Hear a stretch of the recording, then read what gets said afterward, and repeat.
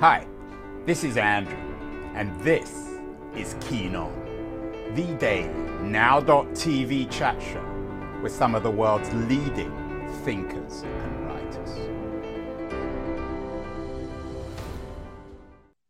Hello, everybody. It is December the 29th, 2022. A couple of days left on the year, and as regular viewers, listeners to the show know, over the last few days, we've been trying to make sense of 2022 and look forward to 2023. One thing about 2022, of course, we've just come out of it, was the World Cup in Qatar. A lot of people think it was the best World Cup of the 21st century, which actually, given how bad the World Cups have recently been, isn't saying much. Messi's Qatar room is about to be turned apparently into a museum after he won the World Cup for Argentina. One wonders whether the socio-political and moral aspect of that room and who built it will be memorialized. I somehow doubt it. When it comes to the Middle East and the Arab world, 2022 remains shrouded in some ways in mystery. The recent news is that a far-right Israeli government has been sworn in. Benjamin Netanyahu, the ultimate survivor, is back. One wonders whether it'll ever go away. Al Jazeera asks about a Middle Eastern roundup. To move forward, we look back, and that's what we're trying to do on today's show. There's some interesting developments. Apparently an Israeli-Saudi normalization, for better or worse. Syrian and Turkish defense ministers are meeting in Russia to maybe try to figure out a way to end the Syrian civil war. When it comes to economics, the Egyptian stock market gained, while the Saudi one marked the first annual loss in 7 years. But of course, energy remains enormously important. Turkey announced a big boost to its energy ambitions with their Black Sea gas reserves.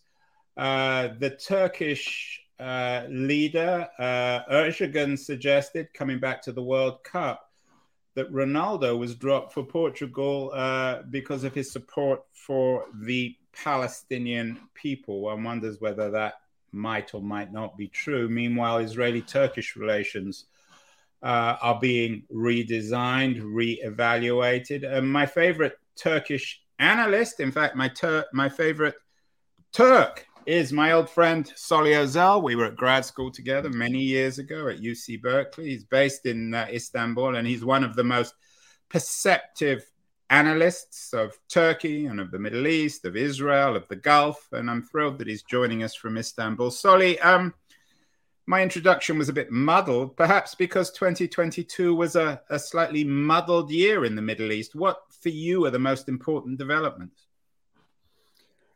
Well, for the Middle East, probably the most, there were several important developments, but I think for the future, one of the most important ones was that a Saudi prince, the de facto ruler of the country, would twice refuse to take a telephone call from the president of the United States. I don't think anybody could have imagined such a thing only a few years ago. And not only that, at the end of the day, Mr. Biden, who considered MBS a pariah, that is Mohammed bin Salman a pariah, and that he would not accept to see in the White House, or he wouldn't want to invite in Washington, had to go to Saudi Arabia and presumably didn't shake his hands, but fist bumped and all that. So at any rate, he had to swallow what he spat, as we would say in Turkish. So that shows how the war in Ukraine, that is the Russian invasion of Ukraine, and the repercussions of that invasion actually changed so drastically in a way, at least for the moment, the distribution of power across the globe. Even the Financial Times, I think yesterday, had an editorial, basically making the argument that yes, we may talk about the big powers, China and the United States. Even some people talk about bipolarity, but in this under the existing circumstances, some regional powers such as obviously India, but Saudi Arabia, maybe Brazil, South Africa, Turkey, really have a lot more leverage over what goes on around them, and they have much more potential to refuse or to resist pressures that may be put upon them by Westerners, definitely by the United States. And that is indeed a new world. On the other hand, I think coming back to the new world, Soli, we used to call that world the non-aligned world. How different? I really don't think this is the non-aligned world, quite frankly, because the non-aligned world was non-aligned in name. Most of those countries were aligned with one or the other poles. They did not have the same kind of pull as regional powers appear to have today. I mean, so it is not really, I don't think, a recreation of the non-aligned movement that we're witnessing, but basically what I see emerging, Andrew, is an asymmetrical multipolar world, meaning you have a number of power centers, but obviously power is not distributed evenly. The United States is still a formidable force, followed by China. India is, of course, going to be an important power in the future, but it's not there yet.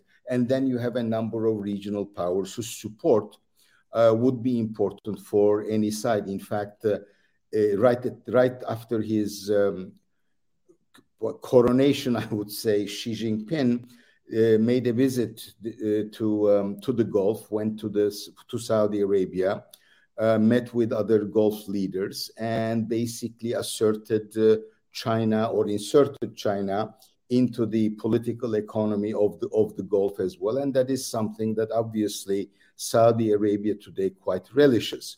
And indeed, China is already the number one buyer of Saudi oil. So this is really a world we have not been accustomed to. This is a world that is changing. Power relations are changing. Whether or not this is a function of the current situation whereby everything appears to be fluid, or it's a durable thing, really remains to be seen. And it sort of fits with some of the things, some of the headlines I showed, Israeli-Saudi relations normalizing, the Turkish and Syrian defense ministers in Russia. What does it mean for, if you're right about this asymmetrical multipolar world, Soli, what does it mean for powers like Turkey, Israel, and Saudi Arabia? And what does it mean more broadly for the Middle East? Let me start with this issue of normalization. I just got back from Tel Aviv, actually, and I did see some old friends and some commentators. I don't think anybody expects a very formal or open reconciliation or normalization of relations between Saudi Arabia and Israel anytime soon. One of the most important reasons, of course, that even as daring a leader as Mohammed bin Salman would not really take that step while his father is still alive. His father, after all, is from the old school, and for him, the Palestinians in reality or in show actually count for something. Secondly, are you saying that they don't count for something for MBS? I doubt it. I don't think the Gulfies care as much about the Palestinians. If they had cared about the Palestinians, except for, I don't know, a show, they would not have signed the Abraham Accords in the way that they did. The Abraham Accords was basically a formal declaration that the Gulfies care more about their own security, which is not abnormal, obviously. And that given the fact that Iran for them is the most important security threat, they would actually want to cooperate with Israel. The Emiratis are also interested in Israeli technological prowess. They want investment opportunities there. They want the Israelis to cooperate with them. So this is really almost international relations 101 type, national interest driven policy on their part, and the Palestinians don't really figure except as part of a lip service. Now, whether or not the scenes we've seen during the World Cup, whereby in Qatar, when the Moroccan team really came all the way to the semifinals, and every time they won, Palestinian flags were all over the place, and the Palestinian issue appeared to have unified the entire Arab world, or at least the Arab publics. That was all fine and dandy, but whether or not this will have any impact on the way those countries that have made their peace with Israel and their behavior, I certainly doubt. The Palestinian issue is still there. It's probably going to get a lot uglier with the current Israeli government, which already in Bibi Netanyahu's opening sentence expresses an imperial design over all of Mandate Palestine, and in that particular approach to the land and to the people who live on it, I really don't think either the Palestinians under occupation and even Israel's own Palestinian citizens really can feel comfortable. So I don't expect an Israeli-Saudi open rapprochement or formalization of their relations anytime soon. As for Turkey approaches in Syria, Turkey's desire, or Turkish president's desire, to meet with Bashar al-Assad is nothing but an acknowledgement of failure. Because from day one, not from day one, but sometimes about 4 or 5 months into the Syrian civil war, Turkey basically made it clear that it wanted Bashar al-Assad out. At that time, the Turkish government was very optimistic or hopeful that almost everywhere where the Arab revolts have taken place and the governments were changing, Muslim Brotherhood was going to come to power. And given the fact that the Turkish government has its pedigree in Turkey's Islamist movement, and they had organic relations with Muslim Brotherhood in all those countries, they were expecting the Muslim Brotherhood to win power in Syria as well. And of course, they themselves situated Turkey at the center of that network of Ikhwan run, that is Muslim Brotherhood run governments, and Turkey would be a leader in the Middle East. That plan, that project, that actually spectacularly failed. And one of the signs of the failure of Turkey's hegemonic designs over the Middle East were actually the rapprochement with the United Arab Emirates, which Turkey accused for being the underwriter of a coup attempt back in 2006 against the existing government, of Saudi Arabia, whose secret services have butchered actually, a Saudi dissident journalist, and then they destroyed him. I don't know, they put him in acid. And also Egypt, which was the recipient of a lot of insults from the Turkish president because of the ouster of Mohammed Morsi and the kind of repression that was exerted on the Muslim Brotherhood all over. And Qatar actually had to eat some humble pie as well, although they still finance Hamas, which is the Palestinian Muslim Brotherhood. Qatar also had to accept Egypt's own terms in order to reestablish relations. Soli, you mentioned the Abraham Accords. A lot of this sounds like business as usual, medium powers jostling for influence, bumping into one another, creating new alliances, undermining new alliances. Is there anything new in 2022? I mean, well, there is some. Coming back to these Abraham Accords, which of course were the work of Donald Trump's son-in-law, are they for real? Well, for the moment, they are for real. But with the current Israeli government, whether or not they will have even the very weak legitimacy that they may have by the publics, by the Arab publics, will that change?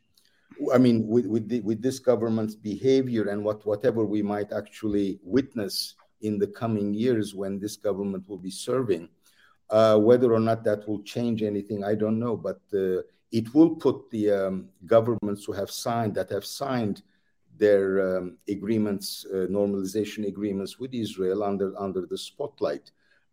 Whether or not that will make a difference, I really do not know. I don't think. And coming back to Syria, you mentioned the Turkish Syrian ministers being in Moscow. Has anything changed in Syria? We're talking tomorrow to Joby Warwick of the Wall Street Journal, who's a Syrian expert. Has anything changed in 2022 there, or does it remain a Hobbesian civil war, essentially? In a way, it's obviously not as well covered as it was at the beginning. There is some degree of stability in the government-run parts of Syria. The government really wants to have its rule over all of Syria's territory, and obviously it doesn't. Turkey occupies part of the north. The Americans are in the west of the Euphrates River. The Idlib is basically an amalgam of several jihadi organizations that are at each other's throats in order to control that region. What changed as far as Turkey is concerned is Turkey's desire or Turkey's need actually to make amends with the Syrian government. And so far, the Russians were very encouraging. The Turkish president said that if the time was right, he would actually speak with the president of Syria.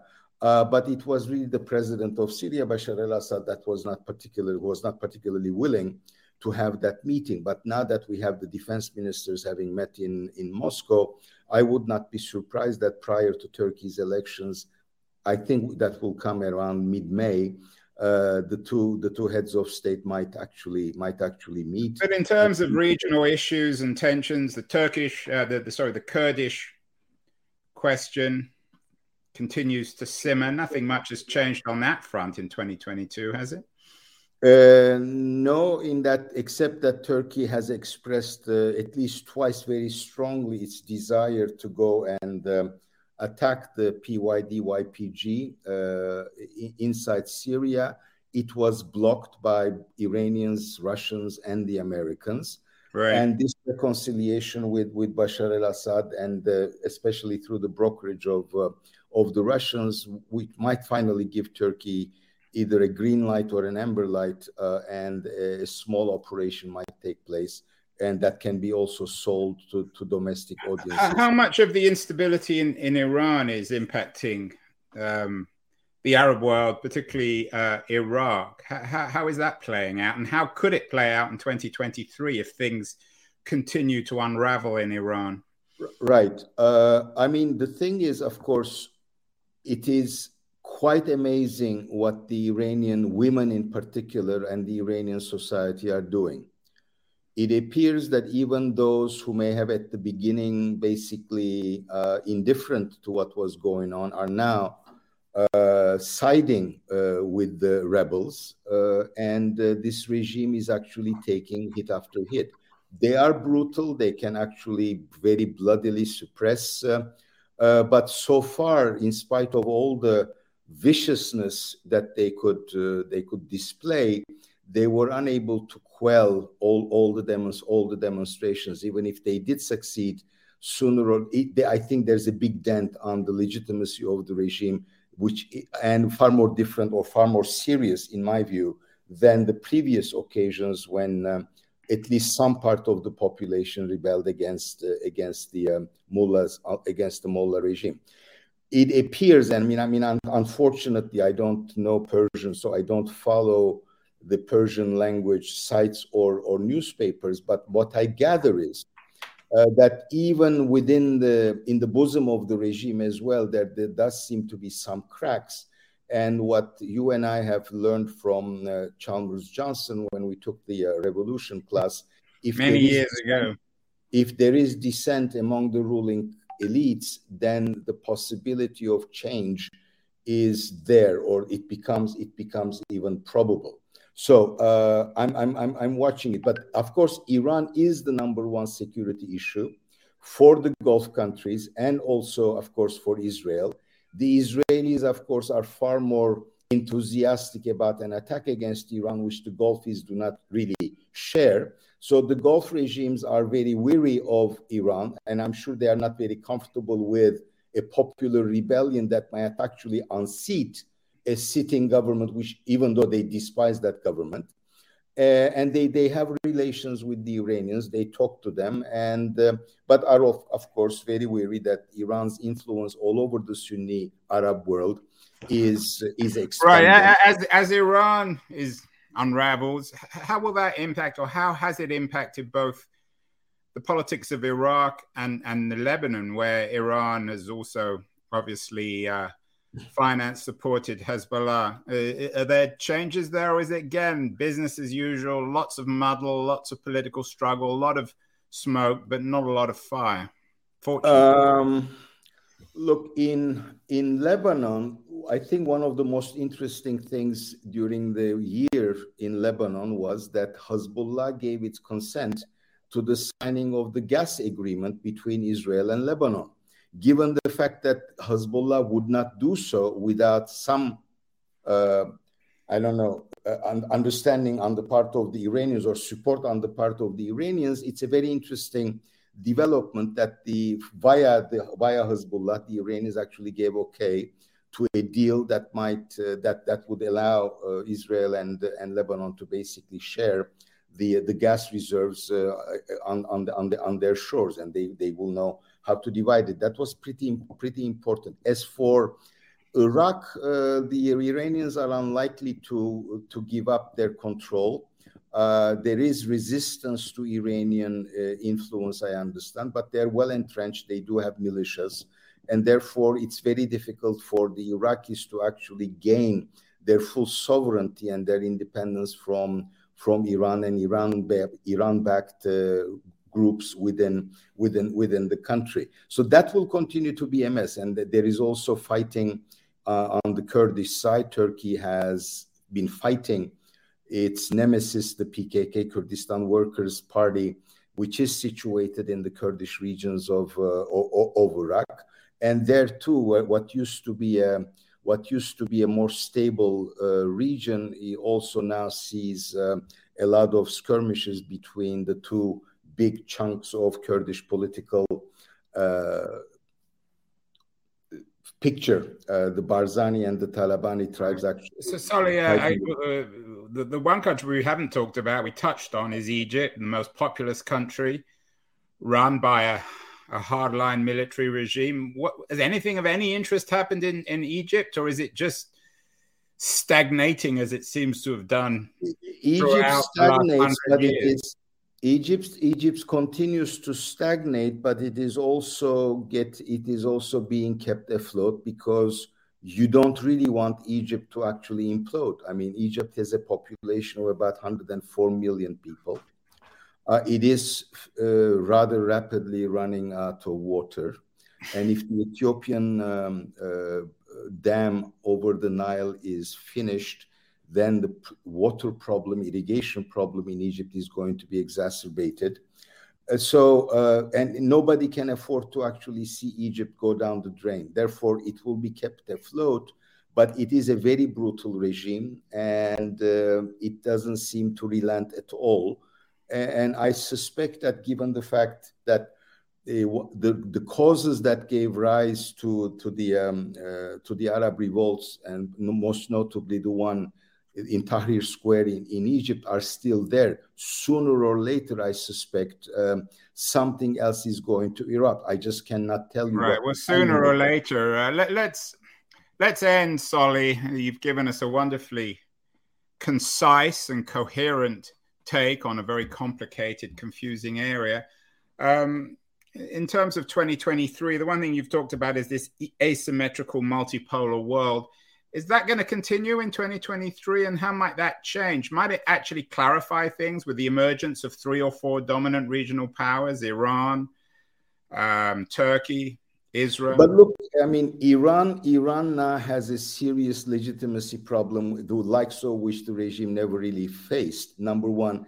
And for your listeners, I would also suggest, I mean, this is maybe speculative, but the religious leader is 83 years old, presumably has cancer. he was expected to have died in the course of the last 15 years. So I suspect that part of what goes on in Iran also reflects behind the scenes power struggles as to who will replace him, whether or not it will be another mullah, because I understand he also wants his son to replace him, and I don't think the Iranian regime will tolerate that. But there must be behind the scenes power struggles among those who will be vying for ultimate power in the Islamic Republic. But Iran has a lot of problems. It's economically bleeding. It has a serious legitimacy problem. Turkey has serious economic problems. And the way we're going, our elections will take place, as I said, sometime in May, but we may enter those elections with the legitimacy of the regime being questioned by a good chunk of the population. So all those regional powers, such as South Africa or Brazil as well, are also very weak. So their potential to project power, in my view, is very limited. But until the big ones actually come to a settlement among themselves, I really don't see the regional powers to decide or to determine what kind of world order we're going to have. This is their moment under the spotlight. I just don't know exactly how this will continue.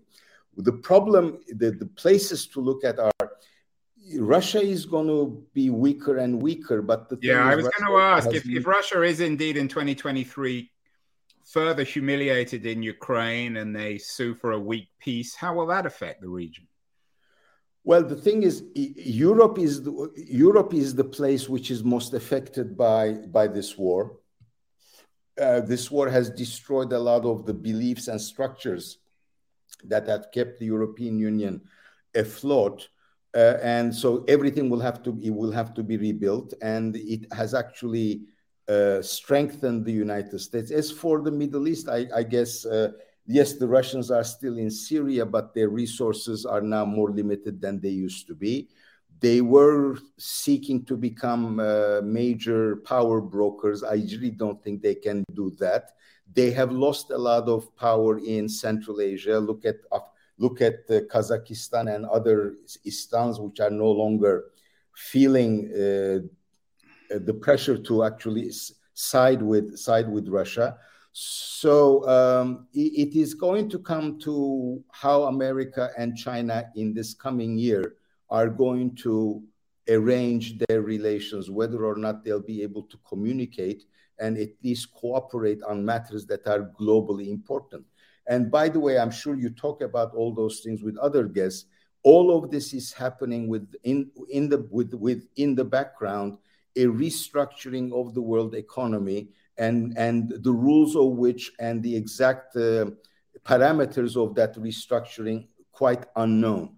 So 2023 is going to be a rather difficult year. It is also incidentally the centennial of the Turkish Republic, and our elections, I would say, are going to be an existential election that will determine what kind of republic the Turkish Republic will be as it enters its second centennial. So in that sense, I think it's very important, and not just for Turkey itself, but also for its vicinity.